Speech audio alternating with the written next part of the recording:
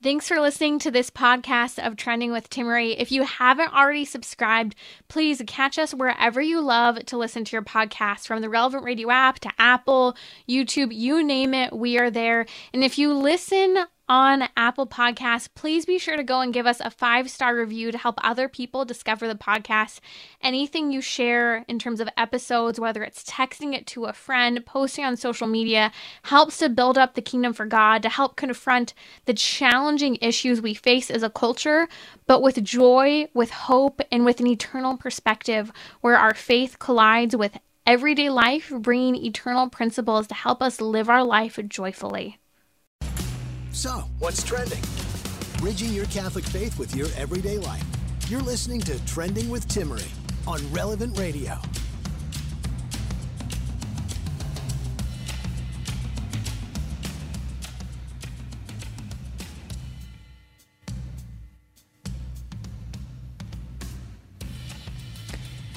The CDC has reported that teen girls are not faring well in our current society. What's going on from depression to suicidality? What are the solutions? Where's the hope? We'll talk about that today on Trending. We're also taking your questions, 1-888-914-9149. Do you hear the news after President Biden's administration basically made it so the abortion pill can be accessible at places such as Walgreens, Rite Aid, CVS, and those three specifically said that they would carry it? Well, Walgreens just announced this week they will not sell abortion pills in the state of Kansas. I think this will be just the first of a number of companies such as CVS and Walgreens who said they would sell the abortion pill, and they're going to backpedal. We'll share more with you about that in just a little bit. Also, there was a viral YouTube video of a young woman who identifies as transgender, and her grandmother, she reads a letter that her grandmother wrote her, telling her why she was not going to call her granddaughter by her new chosen male name. Today on Trending, joining me is Melanie Hempy. Melanie Hempy is the founder of ScreenStrong.com. Again, that's ScreenStrong.com, a resource that we should all have, especially during this Lent, to work on decreasing some of our tech use from social media to actually decreasing the tech that we use itself. I know a lot of you are joining me on the Black and White Challenge. I'm on year 7 of the Black and White Challenge, keeping my phone screen on black and white. And a lot of you have joined me and posted about that on social media, as well as on relevantradio.com. You can find the article about how to do that. But why are we talking about screens? Well, the bottom line is that study after study is coming out regarding screens and just our overall happiness in life. Melanie Hempy is here to help provide solutions, especially for families and young people, as well as individuals. And I was fascinated as I was reading a recent study chronicling a number of studies from the Institute for Family Studies. A piece was written by David Meyer where he talks about what's known as phone phubbing. And phone phubbing is where you're snubbing your friends, your family, your loved ones, because instead you're responding to the dings and the pings. You're glancing at your phone when you're supposed to be glancing at the person you're talking to. And I mean, I, too, do it. We're swiping, we're checking things, we're completely tuned out of the presence of those in front of us. And so this whole article centers around studies regarding relationship satisfaction. And I'd love to hear from you. I've posted this on social media. Have you experienced relationship dissatisfaction specifically because of phone use? I would love to hear your thoughts on it. Joining me now to discuss is Melanie Hempy from ScreenStrong.com. Melanie, welcome to Trending. Yeah, thank you. So glad to be back. This is always so great, your show. I love it. So, Melanie, it's interesting to walk through some of what's going on with the studies that are there that for some reason just aren't being talked about enough, or we see it maybe pop up somewhere such as the Wall Street Journal. We think, oh, wow, that's novel. It must really be an issue. The Wall Street Journal is talking about it. But then we just continue on our merry way, not really thinking about how it's impacting the day-to-day. It's interesting.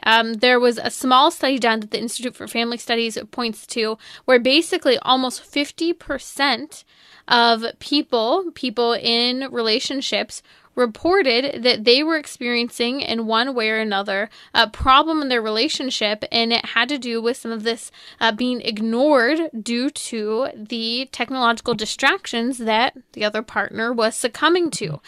Two other studies, just really quick, because it's interesting to see.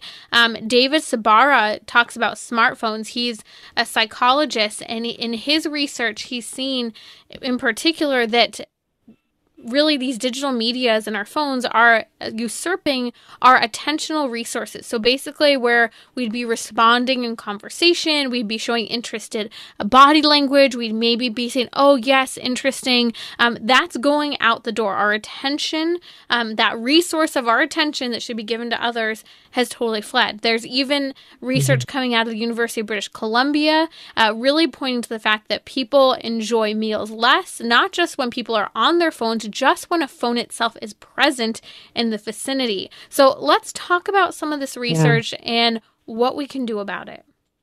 Yeah, I love this research. It is so relevant today. We need to, study more about this, but in, some respects, we really just have to look around our own house. Like, you can go find the research, but we all know this is happening.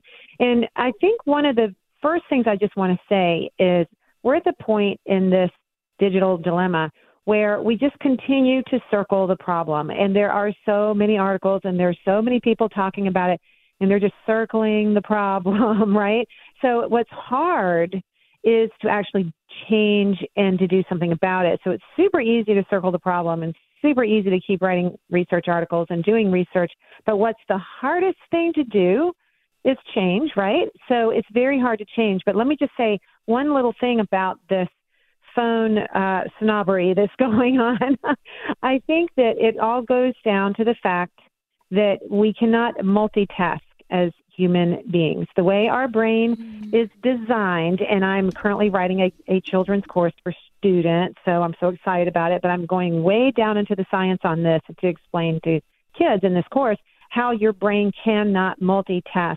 So this is true in a social setting. When everyone has their phone out, you cannot be present with the cognitive task on hand of truly deeply understanding the person in front of you, because multitasking doesn't work. Your phone is taking your attention, just like you said a minute ago about the attention dilemma that we're in. Now your brain is thinking, okay, what do I do? Do I continue to listen to this story about this person's puppy they just got, or do I pay attention to my phone? Well, guess what? Your brain is always going to go to the phone, because our brains are designed to seek out novelty. And your friend's story, while it may be a good story, it's not quite as exciting and novel as the potential message or bing or notification or something that just randomly happened on social media. Your brain is like, oh, was someone talking about me? Was that something important? And it's because of the novelty. So we're trying to multitask, and it is impossible. And so what happens, Timmerie, is you shift. So you were just a second ago really engaged in some empathetic conversation with your friend. Now your attention shifts because it can't do both, right? We can't multitask. That's a myth. Our brain shifts. So now we're shifted over to our phone. And what in the world does that make our friend feel like? Just terrible. They feel rejection. So there is no question why teenagers are feeling so much rejection. We'll talk about that in a minute. But adults as well. It's these little micro rejection pain points that happen. And over the course of a day, that can really, really add up because it's cumulative. When you are rejected, you don't get over it really easy. In fact, some research says it takes 12 positive interactions to overcome one negative interaction. So that interaction of you, even at your table at dinner with your kids, you're out to dinner with some friends, you just had some of your buddies, you're maybe 15 years old, and you had some of your buddies come over to play a game. Anything that interrupts that time feels painful to the person in the room, because it's kind of like this. If you can remember, I don't know if you did this in your school growing up, but I remember in middle school what it felt like to all be standing there and not get picked, for dodgeball, right? You want so badly to belong. You want that person to pick you. You don't want to feel that rejection. And when we are in social settings, whether we are adults, this is something you never outgrow, or a kid, you want to be picked. And you should be picked because you are worth picking, right? Well, and that I think is at the core of the challenge here. That's Melanie Hempy from ScreenStrong.com. We're talking about the research pointing to the fact that the latest phrase of phubbing is really impacting relationship satisfaction. Phubbing was a word that's come out by the Australians, having to do with when we ignore people to just glance at our phone or swipe or check something instead of engaging in the conversation. Melanie, the University of Kent has a couple of psychologists that did some work, including Karen Douglas and Varath Shatpaya Sandalya. We'll see if I pronounced that right. Yeah. But it was interesting reading through some of the research because it really pointed to this ostracization and this feeling of being alone that is so deep-seated just by the presence of a phone sometimes, by the little distraction of someone glancing down at their iWatch for every text and ping that comes in. And so I appreciate kind of you pointing to these key things that you said we can't multitask and that we seek out what is novel. And that's just what our brain really directs ourselves to. And it makes me think of, being a mom. I have a 2-year-old and an 8-week-old, and I try to leave my phone in the other room because I know it's distracting for me. And I've tried for years to be careful with my phone. And, there are times where I find myself on my phone, like, what the heck am I doing? I have these precious moments with my 8-week-old and these precious moments with my 2-year-old. This time goes by so fast. And it makes me think, Melanie, of what St. Paul says in Romans chapter 7, verse 15. I do not understand what I do, for I do what I want to do, what I do not want to do. I do the very thing that I hate to do. And that is so important that we understand. St. Paul saying, like, my body's almost working against me, even though I'm desiring something else. And you kind of point to that. The multitasking and the novelty is what's there. Even though I love my child, the novelty of the phone is a distraction, and we've got to do something to fix it. So what do we do? Right. And so what we do is we realize that we have power over our phone, right? And we have power over our screens. We are not the victims of these things. And the most practical thing you can do for you specifically as a young mom is to schedule that time you're going to have your phone out in front of you and schedule time that you're not, and let it be. And don't be worried about it all the time, because that also is a form of multitasking when you're constantly thinking about what that phone is doing in the other room. So I tell people, check your email twice a day, check your social media twice a day. How about that? How about 10 minutes on social media in the morning and 10 minutes at night for the average person? Now, if you have it for your job, obviously you got to work it into your day because it's part of your job and your livelihood. But the average person doesn't need to be binged every minute. But this is what the attention engineers want, right? That's the way it's designed. I don't think that we should get mad at the design. I don't think that we should be angry at all the tech companies. And I do know some people really are, and that's their prerogative. I am much more interested in helping people understand, and especially teenagers and young families that are dealing with this, that you have the power cord in your hand. This does not have to be, what it looks like. Now, you have to get educated a little bit. You have to understand about multitasking. Maybe you have to understand about how to turn all your notifications off on your phone. You have to make this tool work for you, because the way it's designed is that you are working for it, because this tool wants your eyeballs. And those scientists that put all those algorithms together are much smarter than any of us are when it comes to brain science. So they're rocking and rolling. They got all A's in their class on brain science. We have to understand what's happening. We don't get to be mad at anybody. We need to understand what our agency is in this. And for a young mom, you do what you're doing. You put your phone on silent, put it in the other room, go pay attention to your kids. I remember when I have 4 children. I remember what a miracle it was when I was working from home and I could just spend 10 minutes reading to my son that would buy me like a whole hour of him playing, or at least 45 minutes of him playing with his blocks. Everybody wants to be wanted, and we have to pour attention into our kids and to our spouses as well, and into our friends. We don't have to pour attention into our phones. And if we keep choosing our phones, our relationships are really going to suffer. So I don't want to keep circling the problem, right? We have to get to solutions. Your solution of the Black and White Challenge is fabulous. That is a wonderful place to start. But the other place is to put your phone on a schedule. I appreciate that you said put your phone on a schedule, because I know a lot of the pros out there who talk about not being distracted. Nir Eyles, one of our regular guests here, he wrote the book Indistractable. He's all about time-blocked schedules, time-blocked calendars, and we'll only have time for what we make time for. We all have time, you just have to make it.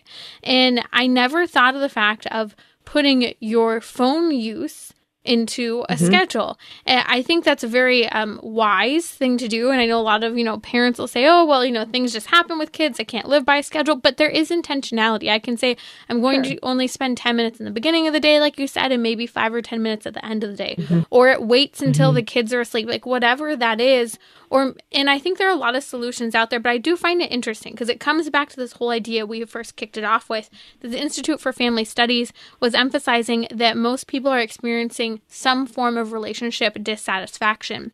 I even just threw a couple polls up on Instagram and Twitter, and I'd love to hear your thoughts on this. You can go ahead and vote. Just follow me at Timmerie, Timmerie, asking if you experience relationship dissatisfaction because of phone and tech use.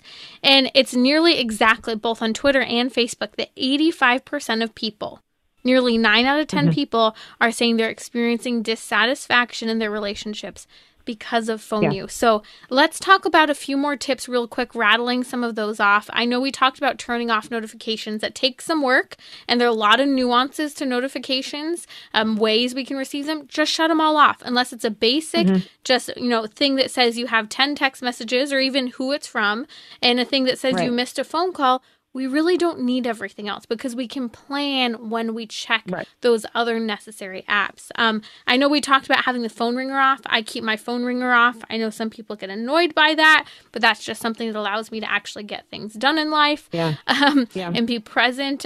Don't respond right away. That's a hard one, Melanie. Can you talk a little bit to the challenge of overcoming that need in our culture of instant communication? Because I don't expect others to expect me to respond right away, but I know I want it from other people.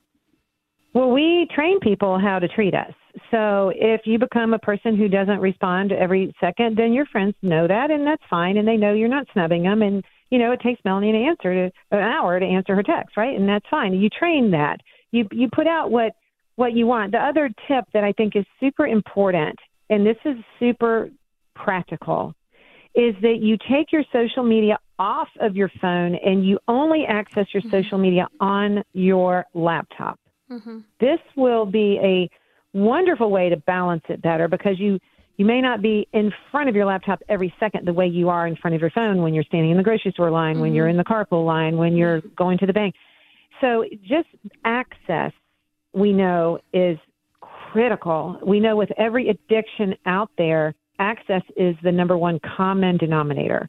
If you don't have access to the drug or the drinks or the whatever it is, then guess what? You probably won't get addicted. But if you do, now you're in a whole nother realm. And so we have to work on that access point. If you don't want to eat donuts, you've heard me say this before, don't buy a dozen donuts from Krispy Kreme and put them on your counter. Just don't do that. So if you don't want social media to interrupt your date night with your husband or you're out with your friends, then don't put social media on your phone. There is nothing urgent about social media. Maybe there's something urgent about you need the school to call you if your kid falls down and gets hurt. Maybe that's urgent. That phone, can stay on, phone calls can stay on your phone. But social media does not. So just imagine for a second what your phone experience would be like if you didn't have social media on your phone. It's fantastic. How many urgent calls do you get every day? I remember I used this tip years ago to decrease phone use, and I took social media apps off my phone, and lo and behold, I don't even use Facebook anymore. I don't check Twitter, and I post and interact for the show, and that's about it, but I really don't do it personally. I do want to just rattle off a couple other ideas for helping other people to be valued based on how we use our tech, because the reality is, Melanie, you point to the fact that many of us do have to use, for example, maybe social media in our workday, or be closer to our phones. And so something I've tried to do, and it may seem silly when you're doing it at first, but I really try to make it a habit, is that if I'm going to have my phone out and around and kind of be in the vicinity where I'm paying attention to it, I try to let people know, hey, I'm waiting for this call, or hey, I'm worried about this person. I'm just keeping it nearby. So if I'm glancing at it, that's why. That way they know what's going on, and it's not like I'm looking at something that is completely ignoring them. And then if I check it, I say, oh, you know what? My producer contacted me with some bad news about a guest today. Give me just a minute. I don't want to ignore you, but I do have to deal with this. That way, if they're there in the room, two things can occur. One, they know, hey, I'm working on this. I'll be with you in a minute. Or maybe I can bring them into what I'm working on and saying, oh gosh, this just happened. Yeah. And, you make it a moment that is more human rather than dehumanizing the person in front of you as well as yourself by just communicating seemingly with a machine. And I think this goes the same approach. And you mentioned it earlier when you're at the grocery store, saying hello and not being on your phone when you're checking out. I think these are really important things to be aware of.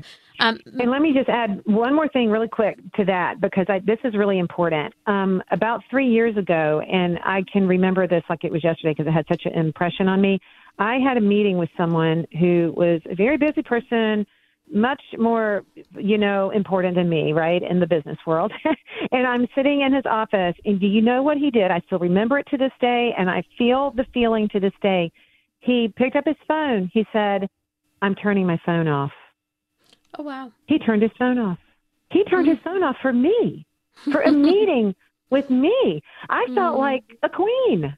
So imagine that feeling of how important you feel when someone says, you're out to dinner or you're in a meeting, and they say, wait a minute, I'm turning my phone off. And he turned it off and he set it down. And I was just like, and it wasn't because it was me and I was like the screen lady. He was just being very respectful of our time. I love that you just mentioned that, because when my husband intentionally goes and leaves his phone in the closet upstairs away from everything else, and I notice it, I love it, because it's a compliment to my kids, to me, to his self-control, to know that he has the ability to do that he's prioritizing us. It speaks volumes. So I love that you mentioned that story.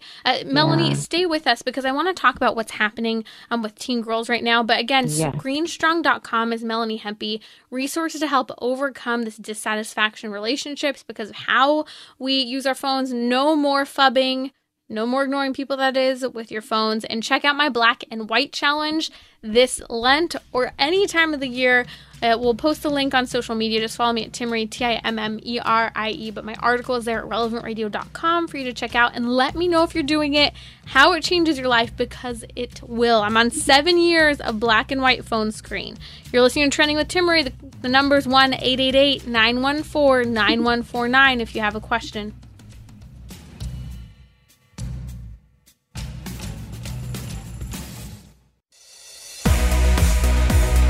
You're listening to Trending with Timmerie, where you can discuss what matters most to you. Join the conversation, 888-914-9149. Fascinating viral YouTube video. I know we're talking all about getting off of social media and your phone, but you need to hear this. I'll talk about it in a bit. A young woman shares, while in tears, a letter that her grandmother wrote her because her grandmother told her that she's not going to call her by a boy's name. It's a fascinating take on what's happening with the gender crisis today.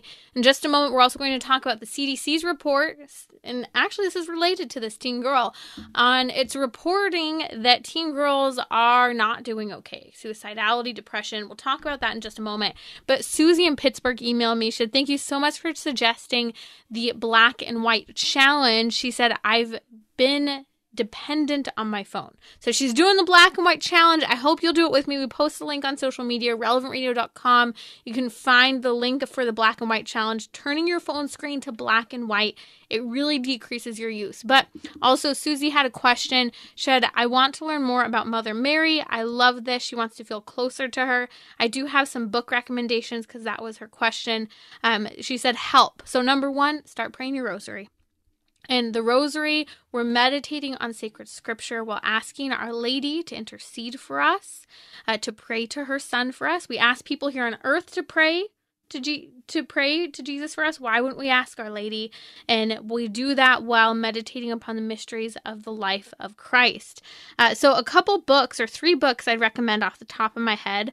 Mary, Mother of the Sun by Mark Shea is awesome. True Devotion to the Blessed Virgin Mary by St. Louis Marie de Montfort. Fantastic. That's a real kick in the butt, a life-changing book, a great one for during Lent. And another one, St. Louis de Montfort loves Our Lady. And these are books written many years ago, and I love reading older books. The Secret of the Rosary really helps you with meditation during the Rosary. So those are some resources. Also, read about Our Lady of Fatima and the Marian apparitions. I think the more, for me, and I know there have been a lot of things that point to this, if you want to make a change in your life, read about that thing you want to change in your life. That's very important. This is part of the reason why we should be reading sacred scripture, taking deep dives into our faith so that we can grow with Him. So great question, Susie. Good luck on the black and white challenge. Let me know if you are doing the black and white challenge as well. The information is on relevantradio.com. Okay, joining me now is Melanie Hempy. Melanie Hempy is from ScreenStrong.com. I love ScreenStrong.com. You need to check out these resources. She's helping people to overcome the way we use our phones, the way we use technology, and it's very important. And she has a ton of tips as well for helping make this happen in your home if you have kids too. So Melanie, the CDC came out with, to some people, what is a staggering report. Can you share a little bit about this epidemic among teen girls and why this is connected to media use? Yeah, so teen depression has doubled between 2010 2019. It was already, the numbers were already creeping up, but it's doubled. And it's something that a lot of people predicted with smartphone use, because we know that smartphones cause a lot of depression in teenagers. And you might say, well, it's depressing me, so of course it's going to depress teenagers. But if you can imagine, yeah, it is depressing, right? It's depressing because you got the news in your face every second, and you have every graphic, image, pounding on you. I mean, it's very hard for us as adults, but for teenagers, this is very, very difficult for them to handle. It's very depressing. It makes them feel very sad. It makes them feel anxious. They worry a lot. They're worrying so much more because they are exposed to so much more than they should be. And it's not that it's all really bad, but it's too much. And most of it is bad, but it's just too much.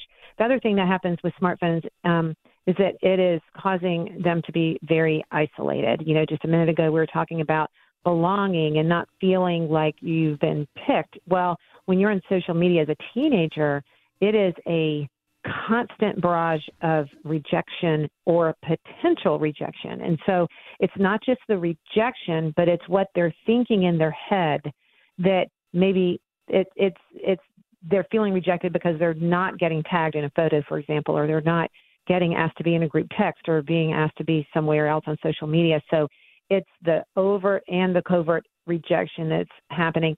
The other thing is just the sheer isolation. So a lot of people think, oh, our kids have to have phones because, they have to be on social media because they have to be connected to their buddies.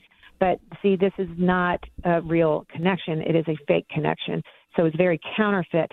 So it's kind of like winning the lottery, but then going to the store and you can't buy anything because it's counterfeit money that they gave you, right? And so kids are trying so hard to get this need met that they think there must be something wrong with them, because it certainly can't be the technology, right? Because technology is all correct and everything is perfect because their right. mama gave them the phone. Their And mom I'm the one who gave them the feels phone. terrible. Yeah, and I'm the one who feels terrible, right? So it I'm must be comparing me. myself. Right. I'm feeling bullied. What did I do wrong? I'm having body image issues because I'm looking at others. I'm addicted to it because the dings, the pings, the colors meant to pull me in. I'm failing to read people in real life and face to face because I'm losing social skills.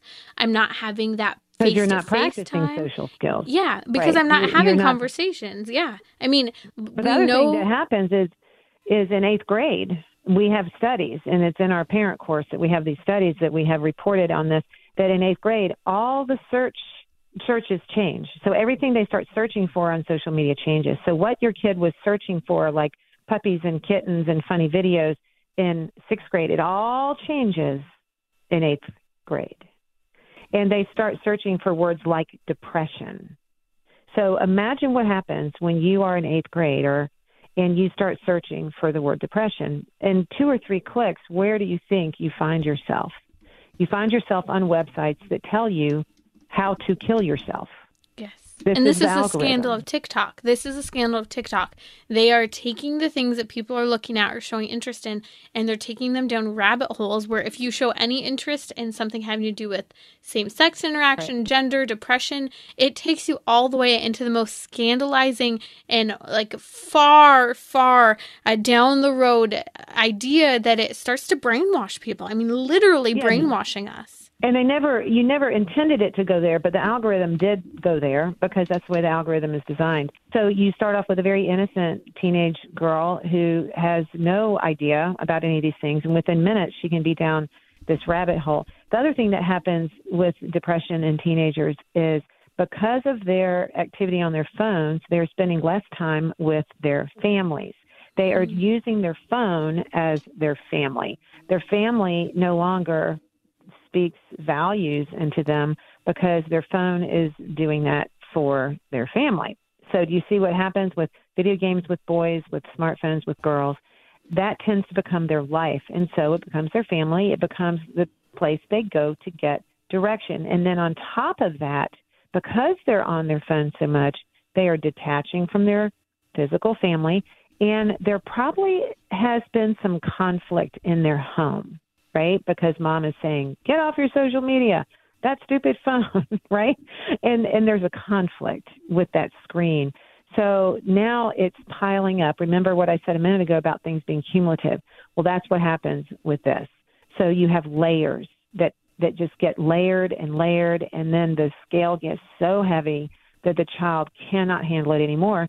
And because of the layers that have been built on the screen, they have detached from their family. They don't have their protective factor in place anymore because, see, mom and dad used to protect them, but now mom and dad don't protect them because mom and dad are no longer speaking values into their life because their phone is. So the conflict in the home is one of the most devastating things for a teenager to deal with because they're already feeling weak. They have their sea legs. They're trying to figure out how to be a teenager, how to, become an adult. And now their best coach, their mom and dad, has been in fights with them. They're fighting with their coaches, right? And that makes a teenager feel terrible. It stunts their emotional development. And that's what leads then to this further addiction and dependency they have with their phone because they keep trying to get this phone to meet their need. And very quickly we know the phone doesn't meet their need. So what's the only other option?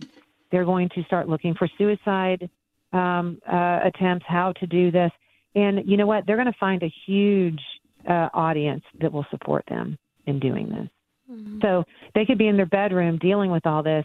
Mom and dad are, on their phone somewhere in their house or paying attention to whatever, and these things happen, and parents don't even know. They have no idea what they've done. They bought this phone for the child. The child thinks immediately it must be okay because my mom and dad bought it for me, right? You would think that if you're a kid. And now this phone is telling me to kill myself. Just do the math. It doesn't work. It doesn't add up. And so there's nothing really complicated about this. And we should not be in shock. And we should be in shock, I guess, but we should not be in denial. The statistics in this current article that you're talking about, they're only going to get worse. Mm-hmm. It's just, because we think in our culture that social media is mandatory and smartphones are mandatory for teenagers. They are not mandatory. Right. Let me jump in real quick here, because for those who are maybe just joining us, the CDC released a shocking report showing that 1 in 3 teen girls have seriously considered suicide, and 3 in 5 girls felt persistently sad or hopeless. And we're talking about solutions. And what you're pointing at, Melanie, and I think this is the hard part, you're not blaming parents, but you're saying this is what happens parents when kids have phones. So it's a choice that the parents have to make, and it touches on what you were just about to really touch on, and that is feeling in, wanting your child to feel a part of the group. But I mean, even just looking at the work that you guys are doing there at ScreenStrong.com, people who choose to have strong homes with regard to how phones and tech are used have more peace in their homes. They go outside. They have better relationships. You just put a post up about this on social media. They have greater freedom to make choices, stronger connections. You actually enjoy time between parents and children rather than having that constant animosity that can already be difficult enough with the growing pains of the teenage years. Right. And they need us to be that buffer. And that buffer means not giving them a smartphone. They can have a talk text phone where they can text their friends so they don't feel completely left out. But I don't recommend that till they're 15 to begin with. And even more if they have a job or something. But even there's some 15-year-olds that don't even need to be texting their friends because they're just being bullied a lot. But this whole idea that this smartphone world is mandatory for teenagers has to stop. It has to stop. Smartphones and social media was never designed for teenagers. And the whole rule, we talked about this before in another show, I believe, about the age of 13. And, that age was never the age of maturity. That age was just a random age that was picked way before smartphones were ever invented. And that had to do with internet security and not collecting data from children. So it has nothing. So a lot of parents don't understand that. And they think, well, it says 13. No, it doesn't say 13. It doesn't say 13 is a good age. In fact, now the Surgeon General is saying that 13 is a terrible age. And we recommend at ScreenStrong that your kids go through high school without a smartphone. It can be done. We have so many families that are doing this now. In our ScreenStrong Families Facebook group, we're just going through the roof over there. We've got so many reports coming in and so many families. If you want support, you can get in there. It really is not hard. The thing that is hard is to have your teenager have a smartphone and to watch the pain and the suffering and hopefully not the suicide attempts. But as we see from the study, they're really increasing. Melanie Hempy from ScreenStrong.com with us today. Check her work out, an excellent resource, ScreenStrong.com. And, I could just keep thinking about, I run into you all the time, parents who are choosing to not have your children have the phones, and you tell me how happy your kids are. And I also run into parents who say, you're struggling, you think you should take away the phone, you don't know if you have it in you, you feel like you're mean. Take it from the book of the many parents at ScreenStrong.com who are taking away their kids and they're getting their kids back. So Melanie, thank you for what you're doing. ScreenStrong.com, so many resources to help make this happen, to understand the research, to even present it to your kids, maybe even offer the idea to them. And you might be surprised by the response when they see that this is contributing to how they are feeling. RelevantRadio.com/trending for resources to this episode to share with maybe your spouse or someone else who needs to hear this information, including maybe your teenager. We'll be right back here on Trending, taking your questions, 1-888-914-9149. Big news from Walgreens with regard to abortion and much more. I'll be right back.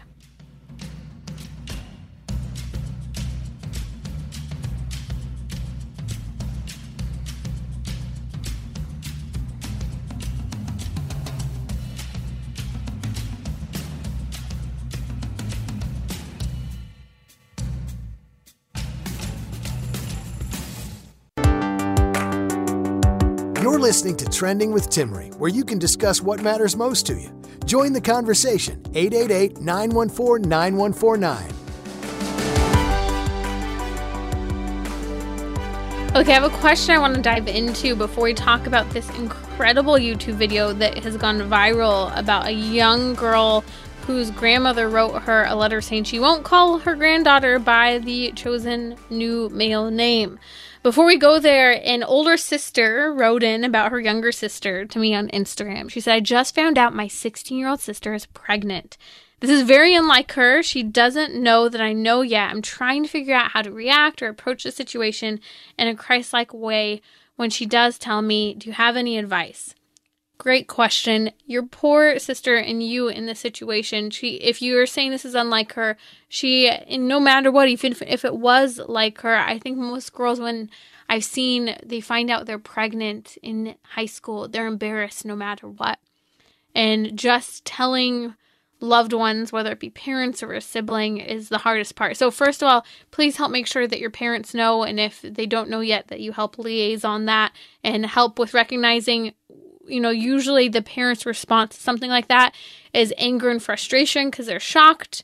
It shouldn't be happening. It's not the right timing, but their reaction will calm down. And that's why anytime you know someone who's a teenager pregnant or even just a young and pregnant, helping them to tell their parents is a huge step to help prevent abortion and helping them to cope with the fact that their parents may react poorly and then calm down with time.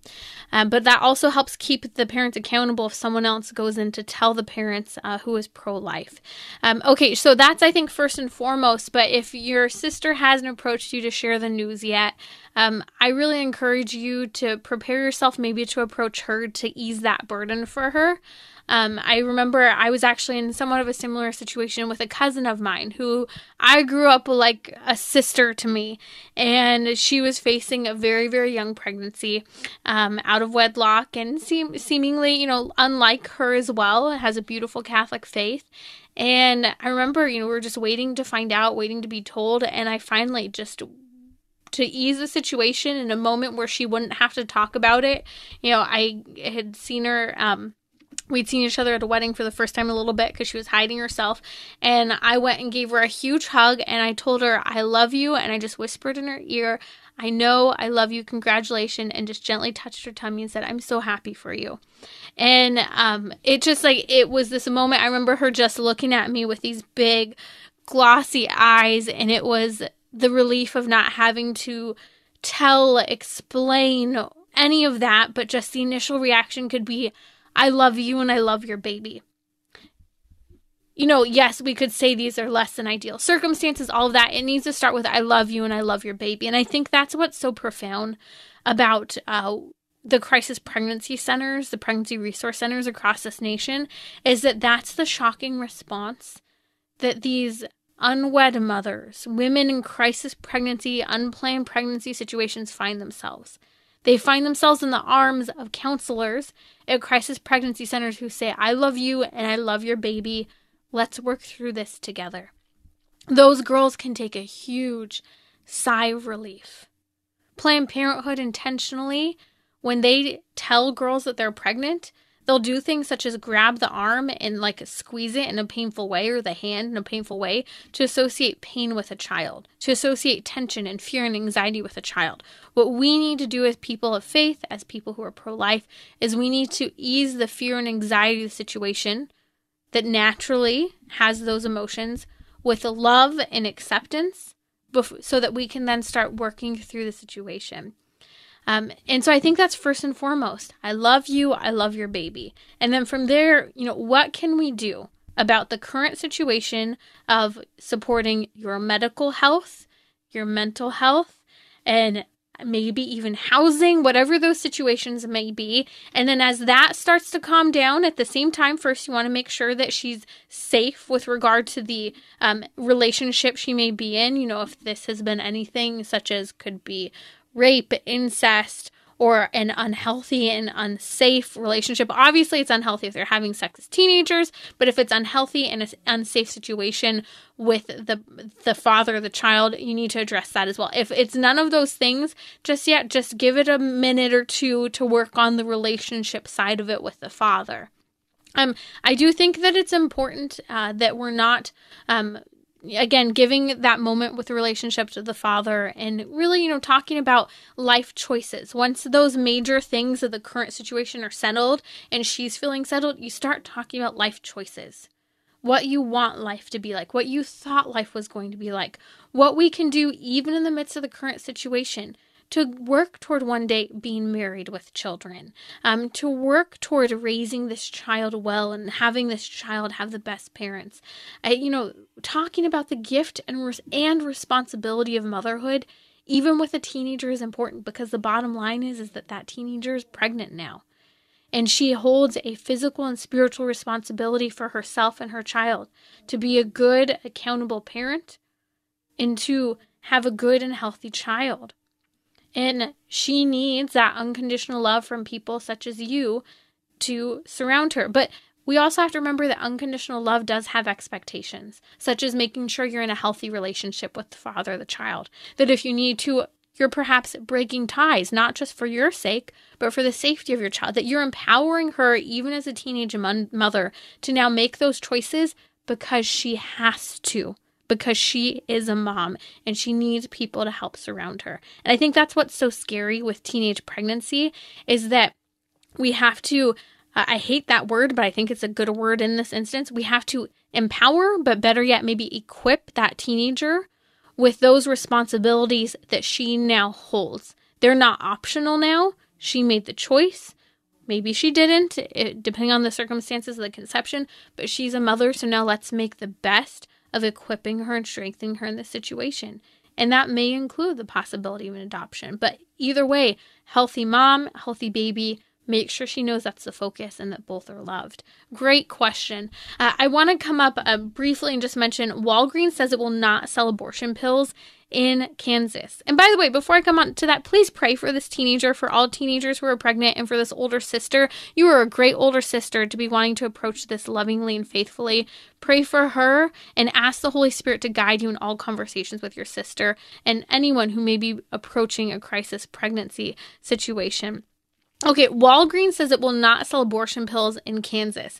This is fantastic news. If you're not up to date on it, RU46, mifepristone, the abortion pill that is really only supposed to be taken until about 8 weeks, that Planned Parenthood and the abortion movement is giving out all the way to 16 weeks and further. That's not medically safe or what it's approved for. It's very damaging for women's bodies. And the current President Biden's administration, he's worked with his administration to deregulate the pill, making it accessible at the pharmacy, places such as CVS, Walgreens, and Rite Aid. So here's the deal. CVS, Walgreens, and Rite Aid were saying that they're going to carry it. Well, all of a sudden we're hearing that Walgreens, specifically in the state of Kansas, will not. The Kansas Attorney General wrote a letter to the retail pharmacy letting them know that the abortion pill being carried in Kansas would be a violation of federal and state law. And along with him, 20 other state attorneys wrote to CVS and Walgreens in their states saying the same thing, that if you mail or send the abortion drug, mifepristone RU46, that you are in a violation of federal law. So here's what happened. Daniel Gray, Walgreens' chief legal officer and executive vice president, has now said that they are not currently dispensing mifepristone and they will not be dispensing it in the state of Kansas. And they will not send it from locations outside of Kansas to women in Kansas. They recognize that's against the law. Now, this is fantastic news. This is why we need to have pro-life legislators, pro-life attorney generals, pro-life advocates writing companies such as CVS, such as Walgreens, such as Rite Aid, so that they do not carry this abortion pill. This new access to the abortion pill across the nation by our pharmaceutical companies, because of President Biden's choice to make this accessible, has all been a part of the strategy to make abortion expand, even though Roe versus Wade was overturned. They've always, for years, preferred chemical abortion because chemical abortion costs them less overhead. They don't have to physically go through the process.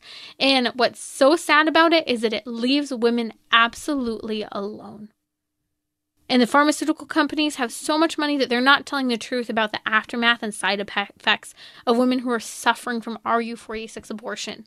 Type in RU46 abortion at relevantradio.com/trending. Listen to the episodes where I've talked about it, the medical fallout, the damage to the body We need to talk about this. It's such an important topic, and we need to contact, and I'll post a link on social media, ways that you can contact these pharmaceutical companies, Walgreens, Rite Aid, and CVS to say no, that they should not carry the abortion pills here. Now, I know I wanted to talk about this incredible audio from this young girl who identifies as transgender. She received a letter from her grandmother. We'll have to save it for Monday, so join me Monday on Trending as we share this. Coming up next is a family rosary across America.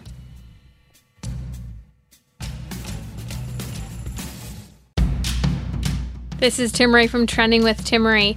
Money can't buy happiness, but budgeting sure can make me feel better about life, especially when I have what I need to buy what I need.